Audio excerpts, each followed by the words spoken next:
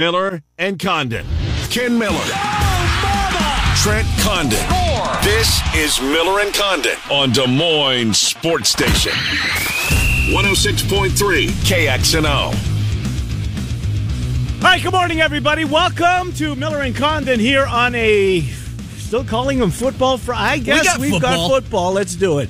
Precious few of them left, damn it. It's Miller and Condon as we talk sports with you for the next couple of hours. Thanks for spending some of your morning here with us on the BMW of Des Moines guest list. We'll start it off with Chris Williams from Iowa Everywhere and Cyclone Fanatic. 25 after the hour, we'll get Chris as Iowa State heads back on the road TCU this week. It's a 1 o'clock tip. You can watch it on ESPNU, but if you can't, it airs down the hall here on 100.3, the Great Big Green Bus.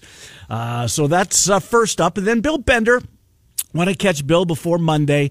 We'll take a look at just kind of a quick glimpse at the championship game, TCU and Georgia. I think your theory of the semifinal holds true and is in place again this week. That's either going to be a really good game or Georgia's going to blow the doors off TCU, but we'll talk to Bill about that. Hour number 2, we'll head to Las Vegas with our friend Mike Palm from Circus Sports. Circus Sports and bookmakers around the country, sports operators in the process of buttoning up on their house rules because there's a bunch of refunds coming. Yes. As the Monday Night Football game will not be resumed, and therefore the Bills and the Bengals will only play 16 games, and you must play 17 for action.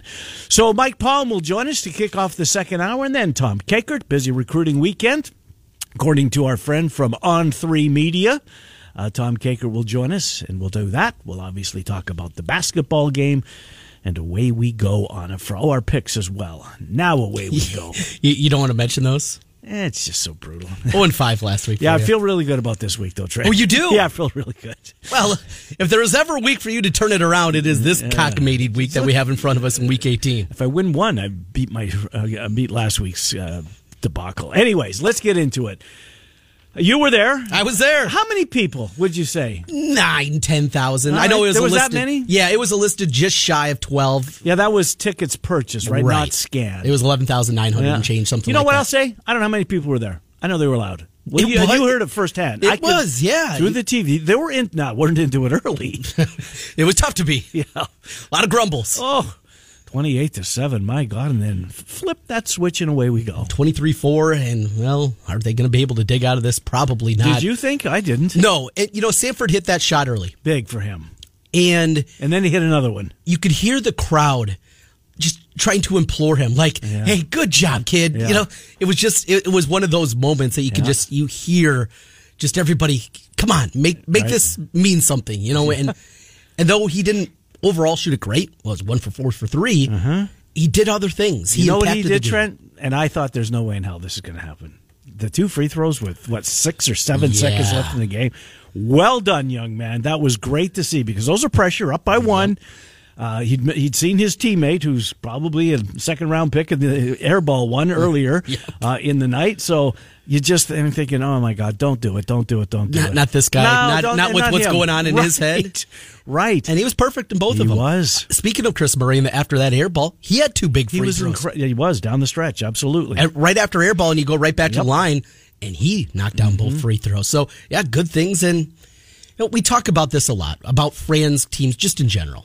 The toughness factor, because they're not built physically. No. He's got a certain prototype that he likes. He likes, kind of more the athletic, rangy type of athlete, not the big, thick, tough guy that you think about. They're not built like Purdue, right? Right.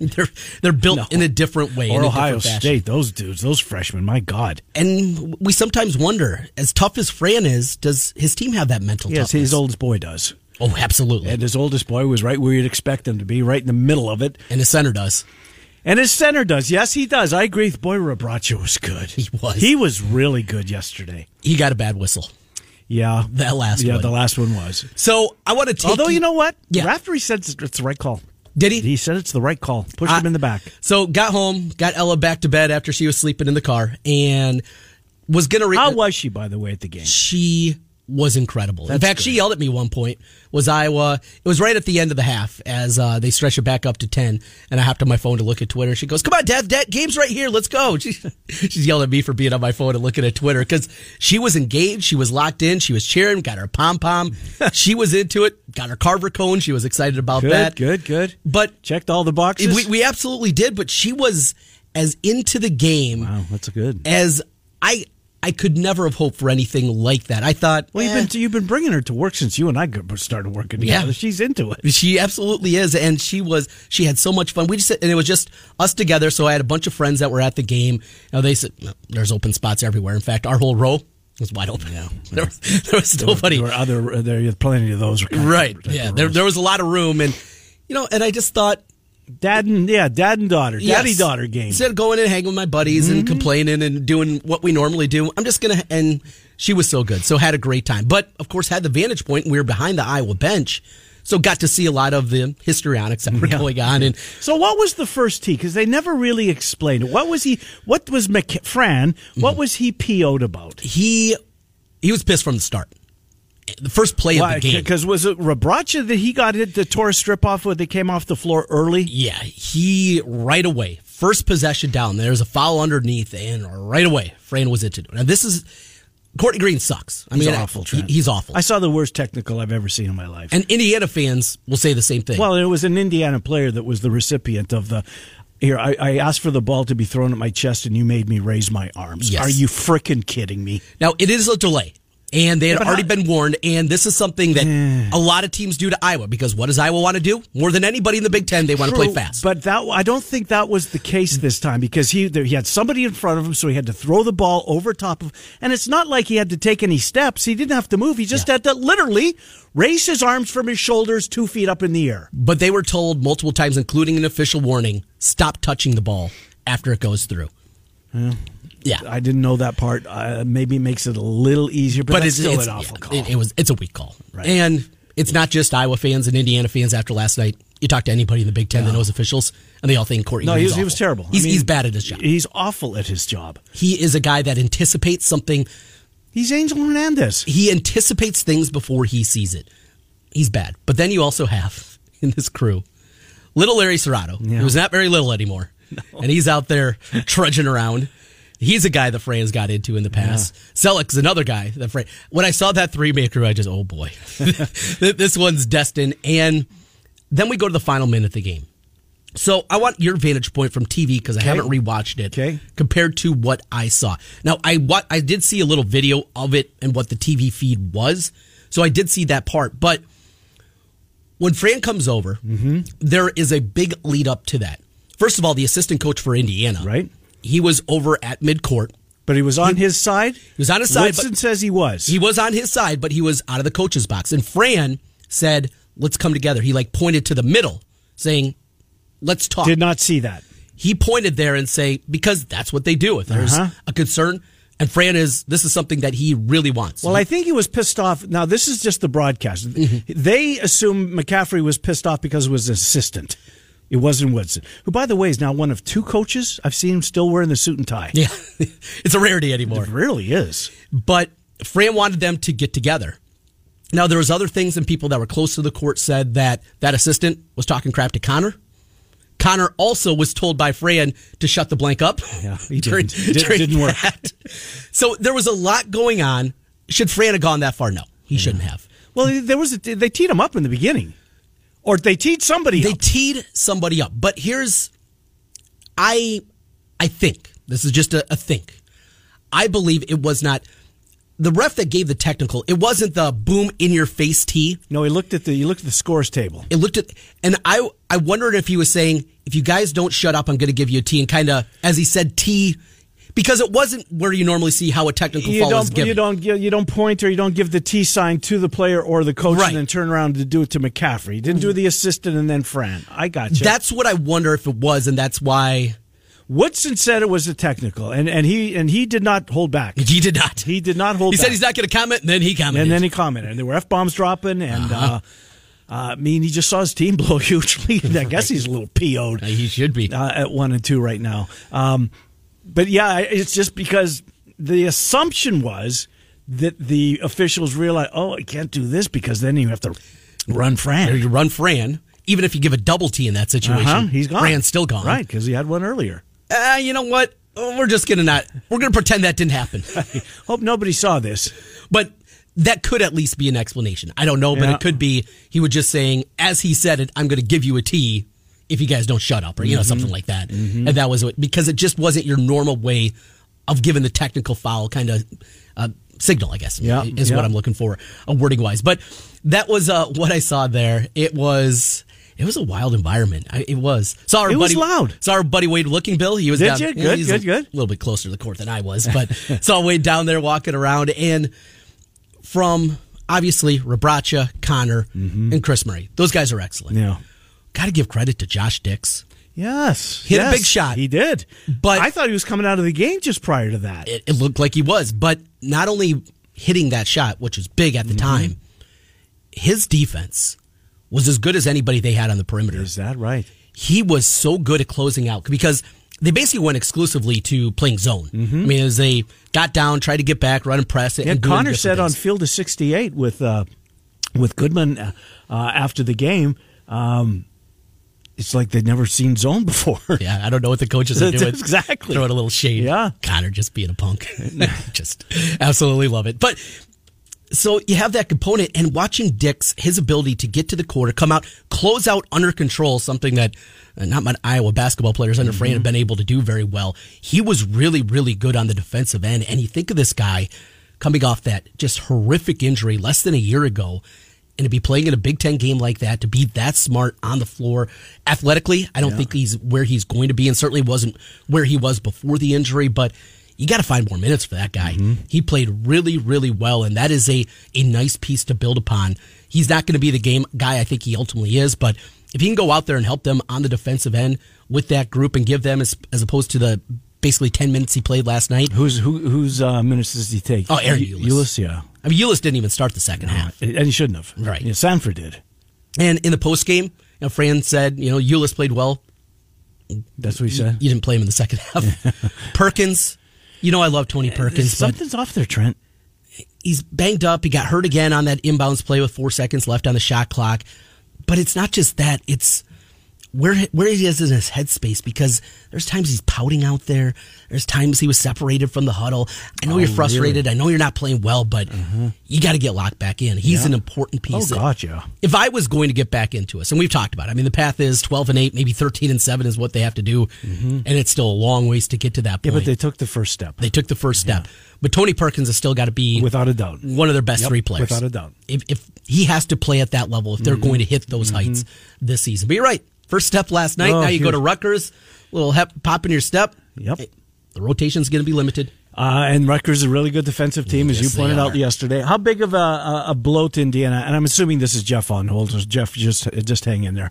How big of a blow was Race Thompson getting hurt? Huge. He was so good. He was on fire early, wasn't he? And they don't have an answer. Rebraca's already playing undersized at center. He's got his hands full, obviously, with Trace Jackson Davis, and then you couple that. They showed him walking off the floor. You probably had a better view of this, walking off the floor at halftime, just holding his back. Yeah. I mean, struggling to walk almost. Because he didn't play in their last two non-conference games. He'd been sitting out. I know he practiced starting on Monday again. Middle of December, I think, was his last game. And, well, even with a bad back. He's a hell of a player. He's just so good. He's a hell of a player. He is really, really good. Overall, step number one. Now you got 3 out of 4. One road game and then 3 at home. We said 4-1 in the stretch. Well, you're 1-0. You still got to go 3-1 in this stretch now coming up. I think the most difficult, well, it's on the road, so you would assume, but Rutgers, they can play some defense. How about this? Rutgers right now at Ken Pomeroy is ranked 13th in the country. Are they really? They are favored to win this game by 8 against Iowa. Really? 8. What time is that game? 11. Is it? Perfect. Yes. Good. 11, little late start to get into the NFL. That's all right. No, absolutely it works. So both of them, Iowa State tomorrow won't overlap with the NFL, and then Iowa on Sunday gets you an hour before the games kick. Huge, big win for them. Happy for them. Really happy for Sanford that he was able to do what he did in the basketball game. I'll tell you what, watching the game prior to. Ohio State and Purdue, these are really good teams. They are. They look like they belong at the top of the Big Ten. Is that the class? If you put those two together at the top, I think. Is Rutgers third? I want to see betting-wise, they are. Yeah, I want to see them on Sunday. Yeah. But Ohio State's freshmen, I mean, it's unbelievable. They got one after another, and they're good. And a couple of one-and-doners on that team. And Purdue's got it's Smith, the guard. He's terrific. That was an entertaining night of Big Ten basketball. You know, the night before we had an entertaining night of Big 12 basketball. So the two conferences that move our needle, boy, oh boy, if you can't get into that, well, it's going to be a long winter for you because there's a bunch of college hoops coming up. All right, you get Jeff in here. We'll do that. We will have Chris Williams joining the program here at about 25 after the hour. Look forward to catching up with Chris.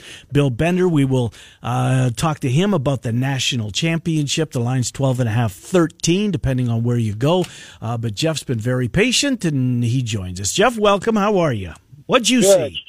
Well, so Trent can probably help me with this. So the game gets off to another terrible start.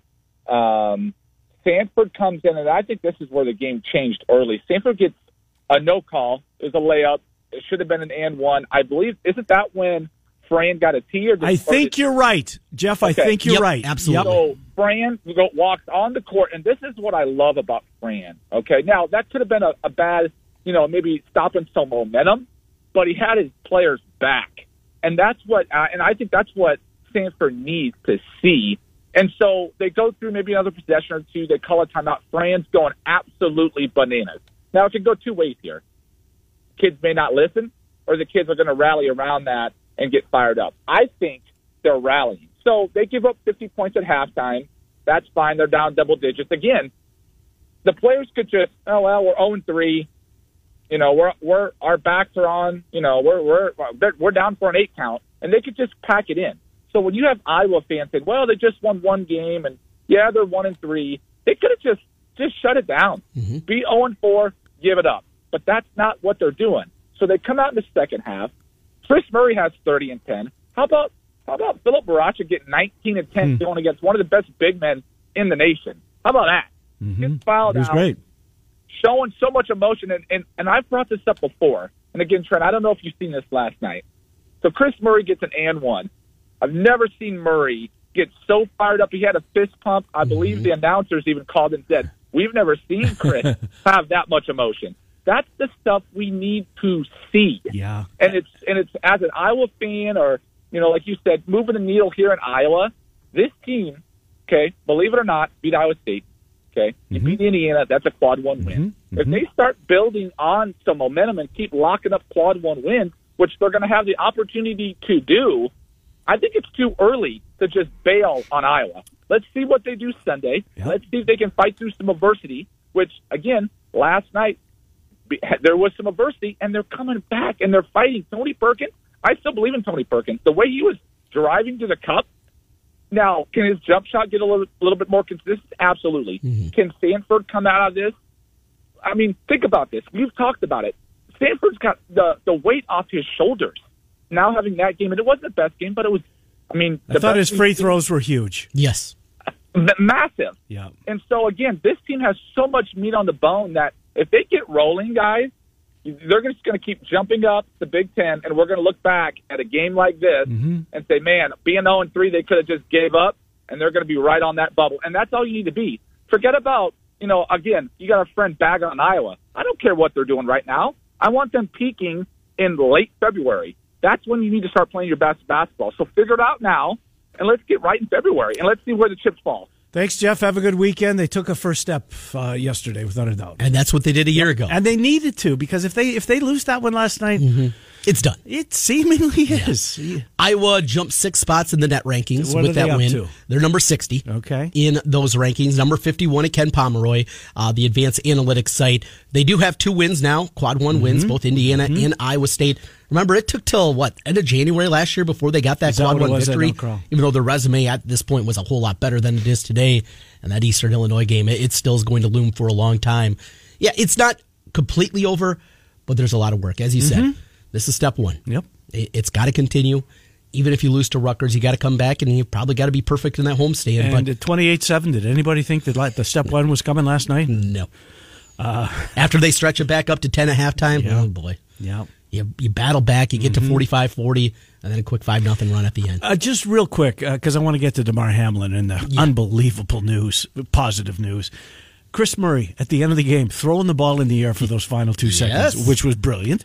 And then, speaking of, as Jeff said, is pumped up, and you don't see that out of him, walking over to his teammates after the clock hit 0.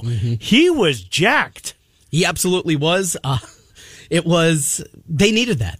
You could just see. But you never see that from him. No. And, Chris, he's different than Keegan. We hear he's a little goofier, a little more loose. And seeing that kind of emotion out, that's neither of the Murrays. Right. They're not highly emotional guys. It's just not the way that they're wired. But, to see that, you could see what that meant to them and meant to just the team, of what they've gone through, not just losses-wise, but obviously what's happening with Patrick right now.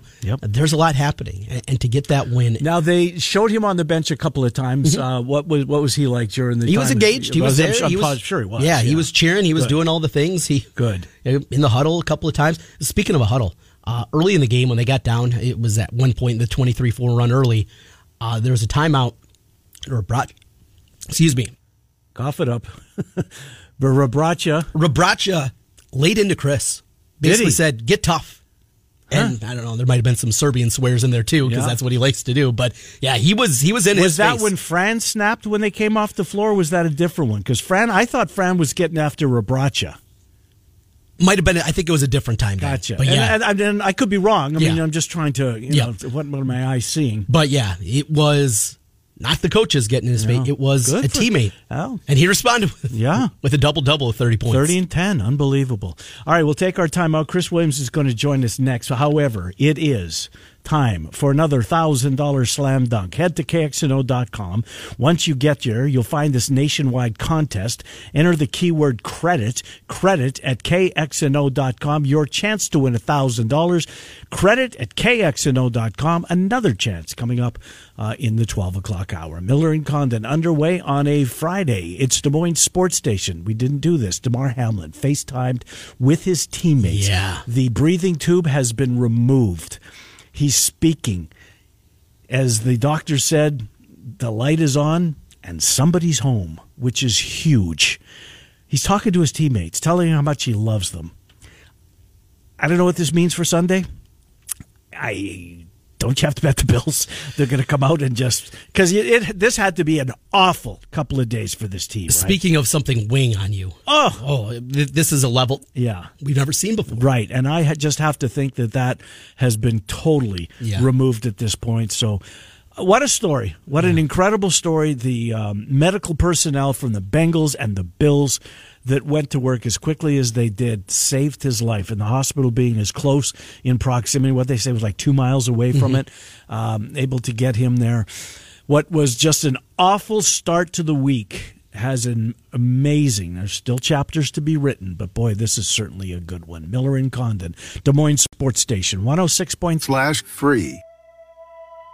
Now back to Miller and Condon on 106.3 KXNO. Here's Ken and Trent. Hi, 11:30. Welcome back, Miller and Condon, Des Moines Sports Station, 106.3 KXNO. Country Music Hall of Famer Glenn Campbell. As we take you up until 1 o'clock. You're good at this. I've nailed it again, didn't I? I would guess you're right. That's Keith Urban. It is Keith Urban. You actually knew. I like Keith Urban. Do you? Yes, I like Keith Urban. I like his music. I One like that for one one. that he did with Sunday Night Football. Married hockey player. Nathan Fisher. Carrie Underwood. Carrie Underwood. Yeah. What's the hockey player's name? I have no clue. Fisher. It's Fisher for sure. Anyways. Hello, Chris Williams. That's the only person in the world who would associate Carrie Underwood with the woman who married a hockey player. I love it. She did. He was the assistant captain. I remember the captain for the Ottawa Senators, and then finished his career in Nashville. Anyways, good to talk to you, Chris. Boy, oh boy, Iowa State's off to a 2-0 start. The Baylor game, and I'm sure you watched Baylor the other night in TCU. Boy, that was an entertaining game. Beating Baylor at home, I get it. Cryer wasn't there. I don't care. That's a big win. And then going on the road and winning a game in the Big 12, it's going to be so difficult to do. And Iowa State's checked 2 boxes so far. They're 2-0. How about the start? I mean, I didn't think that they could start 2-0. Thought 1-1 would be really positive. Kind of like this week too. It's like, if you just feel like, I mean, if these next 2, if you go 1-1 against Texas Tech and TCU, man, you feel really good. It's just, it's brutal. It's brutal. These games are, and there's going to be a stretch too. It's like Baylor's 0-2, but they're still pretty good. I don't think they're a top 4 Big 12 team, but that's definitely a tournament team, right? Like they probably feel really bad right now at 0-2, but it's like, God, you lost at Hilton, and then I think, guys, TCU, watch out. I don't think that they had a bad non-conference, and their metrics sucked. They had guys out. That second half was exactly what we thought TCU would be. And that's a terrifying basketball team to me. I think that they've got everything, and I absolutely love that group. I think that they can give Kansas and Texas a run for their money to win this league. But, yeah, with Iowa State, man, if you – listen, when you get games when Grill hits 5 threes and when you have 10 threes and you shoot – they have to win those games because they're not going to be there every night, and you just have to realize that about this team, and you got to take advantage of it when you get it, and they've done that. And – what I liked about the other night's game is that, man, there was a lot of contributors, like Oshun with those free throws at the end, Oshun getting 8 rebounds, Lipsey with those great takes to the rack at the end of the game in crunch time. Like, it was really a contribution from everybody who was on the floor. So really, really positive, and, man, you got to like their NCAA tournament chances right now. They got in last year at 7-11. Big 12 this year might even be better than that, and I'll tell you, mid-majors, the A-10's a one-bid league this year. The A-10 is way down from what they normally are. The MVC, we know, is a win-bid league. When you look at that, there's going to be a lot of teams trying to fill it in. 7-11, absolutely, they're in this year, but you're thinking more about that. I mean, you're thinking about being a top half of the bracket team now with this start, and you can start dreaming a little bit more with this squad. I want to go to Tamin Lipsey and what we've seen out of him. He's not a great shooter. He was a great shooter in high school. And we'll see, developmentally. Monte, by the end, he became a consistent three-point shooter, and you hope that's the development. But when is he going to start, for this year, getting the J.C. Holloway treatment, where we're going to lay off you 6 feet? And if you're going to hit a shot, so be it, but we're going to lay off because his ability to get into the lane, get in there, and then kick it right back out or find the guy underneath for the layup, he is so good off the bounce. When our defense is going to start to have to adapt, and that be the biggest game plan for Tamin Lipsey? Yeah, I mean, I think it's already kind of happening, Trent, and he's done a really good job of just, taking those open lanes when they are there. And it will keep happening more the second time through the Big 12. I was thinking about this the other night. The one thing that I just hate about the new league is that you're not going to get the round robin anymore. Right. The round robin. Totally agree. Just a blast. It just reminds me of the NBA playoffs where these teams get chippy with one another. I just absolutely love the round robin, and that's kind of heartbreaking for a guy like me that it's going to go away. But that's one of the challenges of it. And you're right, Trent. I mean, this guy will be out there on him, but I do think that it's happened some. The good thing about Tamin is he's just smart. Like I know at the beginning of the year, it was kind of like what Trey King is on right now. Like, you only shoot if you're wide open and you can make it. Like, you're not out there for offense. That's not what Tamin's there for. But the good thing about him is he's doing more offensively than anybody thought he was even capable of. And to me, I date it back to that Villanova game where Gabe fouled out and Tamin's in there and he hits those free throws. And it was like, well, all of a sudden, like, I'm going from this freshman who shouldn't be out here because Jeremiah Williams is supposed to be the guy to, oh, wow, I need to assume this position. And really, since those clutch free throws against Villanova, he's just grown and grown and grown. But the thing is, it's like, we can talk about how good he is. Nobody saw this coming, maybe other than TJ. Ken, I remember talking to you the day that the Williams news broke, and I was like, man, they got to go with Lipsey. And we both looked at each other like this could be the end of the season. And now he's one of the best players on the team. It's just really been a crazy couple of months. It really is. They win a game, and Trey King is, he's not getting it going offensively yet. And Robert Jones missed a couple of bunnies. I mean, a couple of layups right under the basket wouldn't fall for him. So, there's more there, I guess, Chris, is where I'm coming. And yes, maybe it'll offset because Grill might not go 5 for 9 from the 3-point line every night. But there's Jones and King did not have their best nights, and they still put it in the win column. Well, and I would add, too, that I think King played elite defensively. He's been better than I thought he would be in 3 games.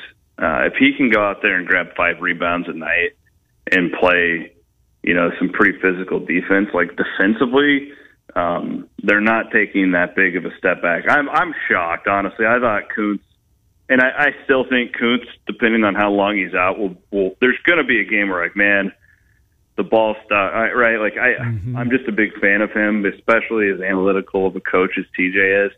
Jazz Kuntz is like the premier type of analytical player because he's just so efficient across the board. But the one thing that impressed me, guys, in the Oklahoma game, they get up 20. Oklahoma goes on that 20-0 run. Well, Iowa State really locked in on their defense, and my point being, what was terrifying me about the Oklahoma game is that they're going to fall in love and think that they're better than they are offensively, and that's just not the way that they are going to consistently win. They're better offensively than they were a year ago, but this is not some elite level offensive team. They're old, they're not skilled, and they're tough. And they've got to stick with that mentality. And if they do, they can do some really special things this year. If they start to fall in love with, I hit 5 threes last game, I'm Steph Curry now, that is a recipe for disaster for this group. But they stuck through that. When Oklahoma made that rally, their defense never let up, even though a shot wouldn't fall. And that, to me, was really encouraging on the road. A guy that we haven't seen play in Big 12 play, and more than likely won't very often this year, is Eli King. Now, in this instant gratification era, I just loved his swagger. Watching him in high school up in Minnesota, there was something about him. Yeah. He was a good recruit, too. I mean, he had a lot of big-time programs that were after him. Is it the defensive end of the floor? He's just not ready to play the TJ style at this point, and is that what it is? And what do they think about him kind of going forward? I don't know exactly why. I would guess that it's just, think about it. It would be like playing like 1A basketball in Iowa. Sure. Oh, really? Yeah, he was at the lowest division of basketball in Minnesota. So it's a pretty big step up for him. Now, granted, he played really high level at AAU. He had that injury. So I think there were a lot of things that were kind of holding him back when he got onto campus. The good thing is, TJ coached his brother at South Dakota State. There's a long track record. We're talking almost a decade of trust between Otzelberger and the King family. I mean, Eli grew up watching his brother, play for TJ in Brookings, sitting behind the bench watching. So this is a relationship deal where, I mean, of course it's possible that a kid can be like, well, I mean, I could transfer to South Dakota State and be a first-team Summit League guy, or I could sit it out here and wait my time at a, high-level program in the Big 12. You're going to see conversations like that happen all the time. I think Fran Fraschilla put it well the other night. At the end of every March, every program has 13 free agents, and that is the reality of the situation. But the good thing is it's about trust. That's why Iowa State got him. He probably would have ended up at Iowa, frankly, if TJ hadn't gotten the Iowa State job. I think he would have ended up playing in Carver Hawkeye Arena for Fran McCaffrey. So whatever that is holding him back, honestly, they gave him a shot. I know that, and Lipsy was just farther ahead. I think that they kind of wanted Eli to step up and be able to take some point guard minutes when Jeremiah Williams went down. Just wasn't ready, and boy, it's hard to critique him for what they've done with Lipsy. What an impressive deal. No doubt about it. You know who else has been impressive? And Caleb Grill, when he's out struggling with his shot, he makes up for it on the defensive end of the floor. He's tenacious out there. But when he is making his shots, you've got that plus the defense. Chris, he's having a phenomenal final season so far. He's overachieved for at least where I thought he would be. Maybe he thought he could get it, and everybody else did. He's been great. He's right there with Kalsher defensively now, which is crazy. Like, it's just crazy. And he's your prototypical guy. He's seen everything. He's played it. He played on a really bad Big 12 team, on a mediocre Mountain West team where he was the point guard because there was an injury. He played point guard for TJU and LB. Comes back here, had his role last year, now an extended role this year. He's seen everything, and there's just value in that. The ball moves slower. Like, he's grown. He's gotten stronger. And don't look past, Ken, you said his final year. I think there's a good chance they'll get him back for another one. How about that? So, yeah, I think that him and Jones both could come back if they wanted to. And that would be huge. I know they're recruiting well, but again, in this league, you can't be young anymore. Nope. You just can't. And to have a couple of guys like that back who are sixth-year guys or whatever they would be, I've lost count, man, that would be a huge coup for next year's team. On the football side of things, it became official. News had been out there for a while. Ryan Clinton will come in from UNI to take over on the offensive line.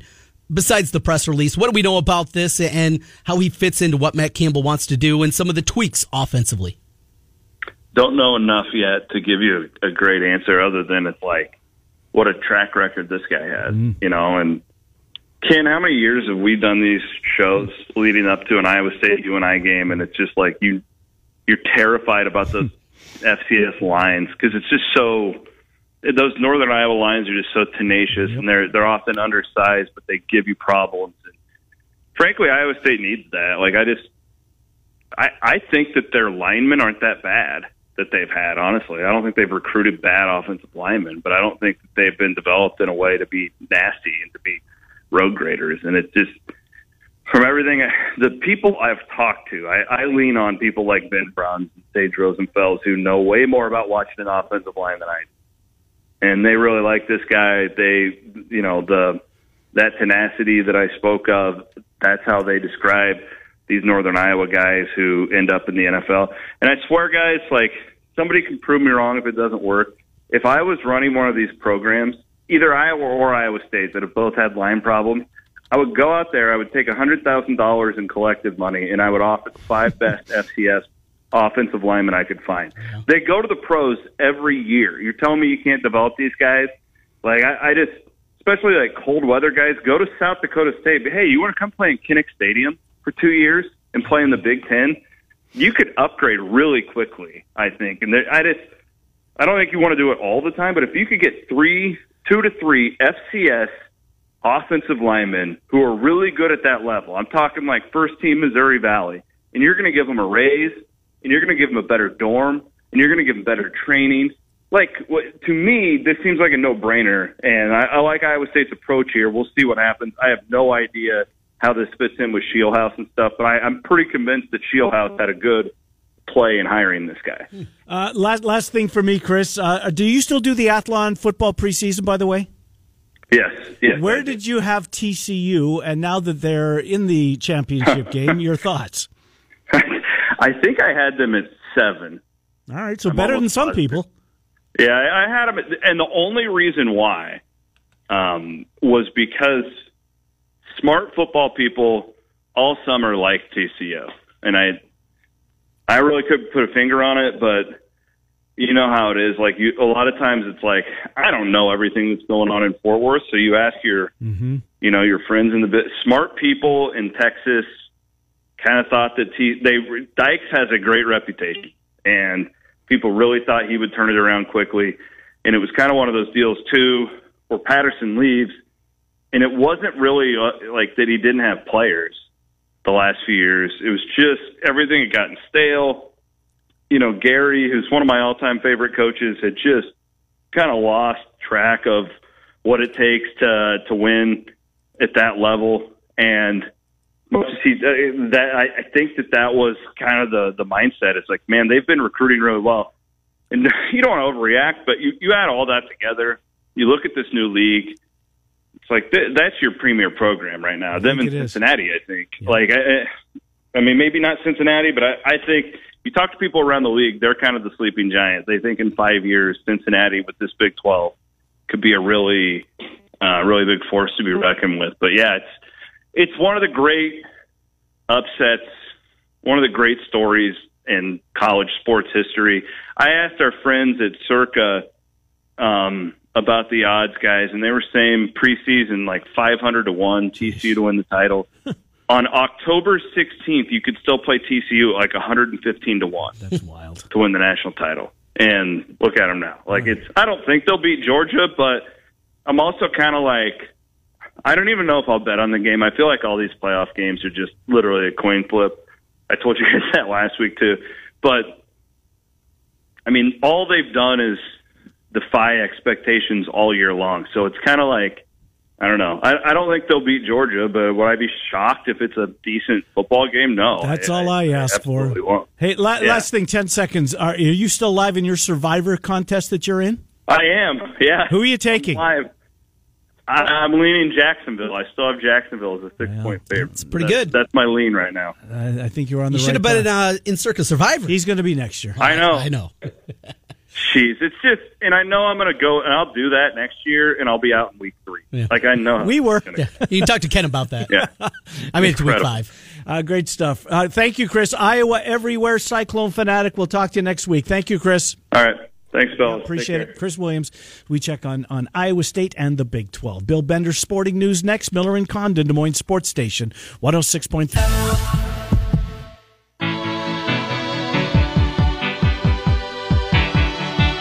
Miller and Condon, welcome back to Des Moines Sports Station, 106.3 KXNO. Let's get to Bill Bender from the Sporting News.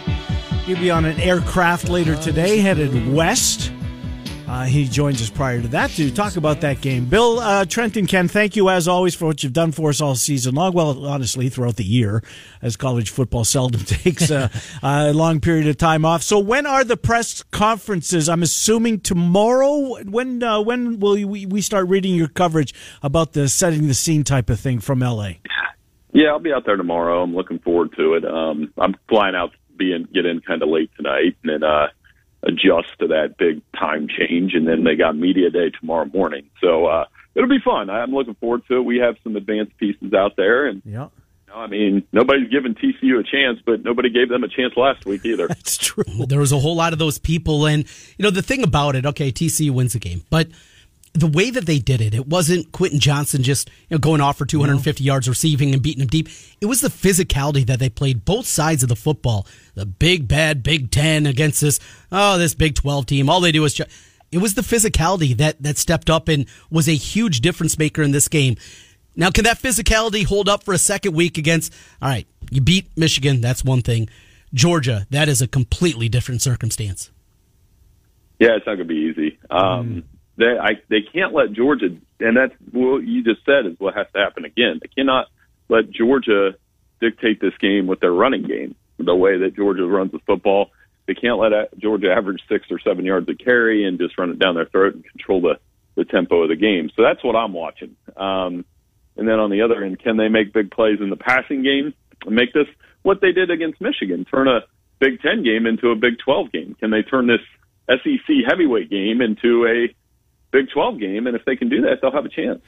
I just want it to be a close game. I really do. TCU's had such a remarkable season. For them to get there on the big stage like that and to lay an egg, that's what I'm rooting against. Entertain us in the final game of the year. So you and your colleagues, you polled all the college football writers. Were there any, refresh my memory, that took TCU? Seemingly there's a lot of double digits Georgia picks. Yeah, Edward, one of our content producers, he's a good guy. He took TCU, but I told him, you're just doing that to be different. And, yeah, because he was trying to deny it. I was like, no, you're just trying to be different. But we'll see. I mean, my editor, Bill Trojan, picked TCU last week, and I said the same thing, and he turned out to be correct. So we'll see how it goes. So as you look at this Georgia squad, obviously their tight end position is ridiculous. Is Washington going to be able to play? Good question, Bill.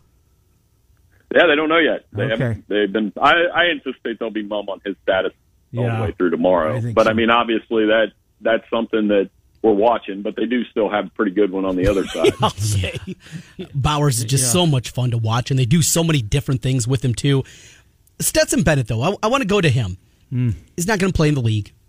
He's going to get some job at Georgia and make tons of money on the sales circuit. Make more money probably than he would medical in the NFL. sales or something like that. He's going to be in good shape. But how is he going to be remembered if he wins back national championship? A guy that was a walk-on. It's a movie, Trent. Yeah, where he is on the pantheon of just college football quarterbacks, even going back in our lifetime, Bill, over 40 years. Where does he go in the college football only kind of rankings? Right with the other guys that have back-to-back. Tommy Frazier, Matt Leinart, A.J. McCarron. None of those guys exactly went out and had an unbelievable NFL career either, but all three of them pretty good in the college game and remembered. And he's never. I kind of made the joke yesterday, like Stetson Bennett's never going to have to buy a drink in the state of Georgia the rest of his life. So I mean, that's a pretty good perk of being that good. And we'll see. I think he'll get a shot in the league. I don't know if he'll stick, but he'll be a backup at least for a little bit. Yeah, he's what is he 5'11", how tall is he? Yeah, like right around that 5'11", 6 foot range. And but you can't say about his college experience. Oh, yeah. This dude, fourth quarter, he's money. Yeah. I was going to try and compare him to Trevor Siemian, but Siemian was a little bit taller. A little more athletic. Yeah, true. But the Bill pointed out the game, the resume that Stetson Bennett has put together. And those other guys that you mentioned, the back-to-backers, I'm guessing none of them had to go to JUCO. None of them weren't going to make the team, and then came back and probably weren't going to play again. And the last guy in the roster that the coaches wanted to play was this kid that the third's on his name. But yet here we are. I'm telling you, it's a movie, Bill Bender. Yeah, and another guy that between those stops, I mean, it's as somebody reminded me this week, he was on the sideline when they almost beat Alabama in the other championship game. So he's been around for a while, and if anybody that disputes that, like I said, both of these guys, I don't know how much Max Duggan's going to play at the next level, but you can enjoy them as college quarterbacks. Yep. Both of them have been amazing this season, and if it becomes a 4-quarter game, we're going to find out which one of them, can carry their team to that national title. Harbaugh, real quick, with the, I guess they're pending, although it's starting to, I think they're started maybe to be published. It looks like they broke some rules. Not sure how serious. The NCAA, I mean, I'm not sure how much power they're going to have once this finally does get adjudicated, if it ever does. Is this why you think Harbaugh's potentially listening? We're not sure. He's enthusiastically planning on coaching Michigan next year. But with what's going on, the investigations, is that maybe what's leading him to listen to the NFL? Because he said last year, after he flirted with the Vikings, he's out of the NFL business. Yeah, it's interesting and obviously going to generate a lot of headlines. But I still think, I mean, he's, as of now, he says he's going to stay at Michigan. I would wait till after Black Monday and all the NFL hirings are made to make sure that's 100% true, because anything's possible with him. And then, two, the violations, I mean, I didn't know we still had those, honestly, like in NIL. So I'm making a little bit of a joke, but if it's a recruiting violation or things they did wrong against COVID, yeah, he may face some penalties, but I don't think they're going to be back-breaking penalties for the program. Another Big Ten story, Kirk Soraka leaving Minnesota again. I mean, is it just that difficult to work for that puke Phil Fleck? Leaving for a Big Ten job again. He went to Penn State, didn't work out well, came back to Minnesota. Now it looks like he appears to be off to Rutgers. Just kind of an interesting story. What's going on there? Oh, I mean, usual, like, it's just one of those things. I don't know too much. I haven't really paid attention to Minnesota as much as maybe I should, but obviously, like you said, there's not a lot of continuity at the offensive coordinator position. We'll see where PJ goes from here. Somebody was trying to bring him up as a Michigan candidate if Harbaugh left. Here's the other thing I think. If Harbaugh does go to the NFL, I think what they would end up doing is promoting Sharon Moore. Mm-hmm. Makes some sense. Bill, travel safe to the West Coast. We will read yours. We always do. Sportingnews.com. Enjoy SoFi. I'd love to get there. It looks like a special place to watch a football game. Thank you, Bill Bender. Appreciate it as always. Hey, no problem. Sounds good. Thanks for having me. Thank you, Bill Bender from the Sporting News. As we take a couple of minutes to preview the game. Are we not including this in our picks this week? You can if you would like to. Okay. I got to get 6 this week because I was on the Cincinnati-Buffalo game. I do have a college game. It's the Bison are going down to defeat. 5.5's the number, though. Doesn't matter. They're going to get blown out. Mike Palm from Circus Sports kicks off Hour 2. Tom Kaker from On3 Media. Miller and Condon.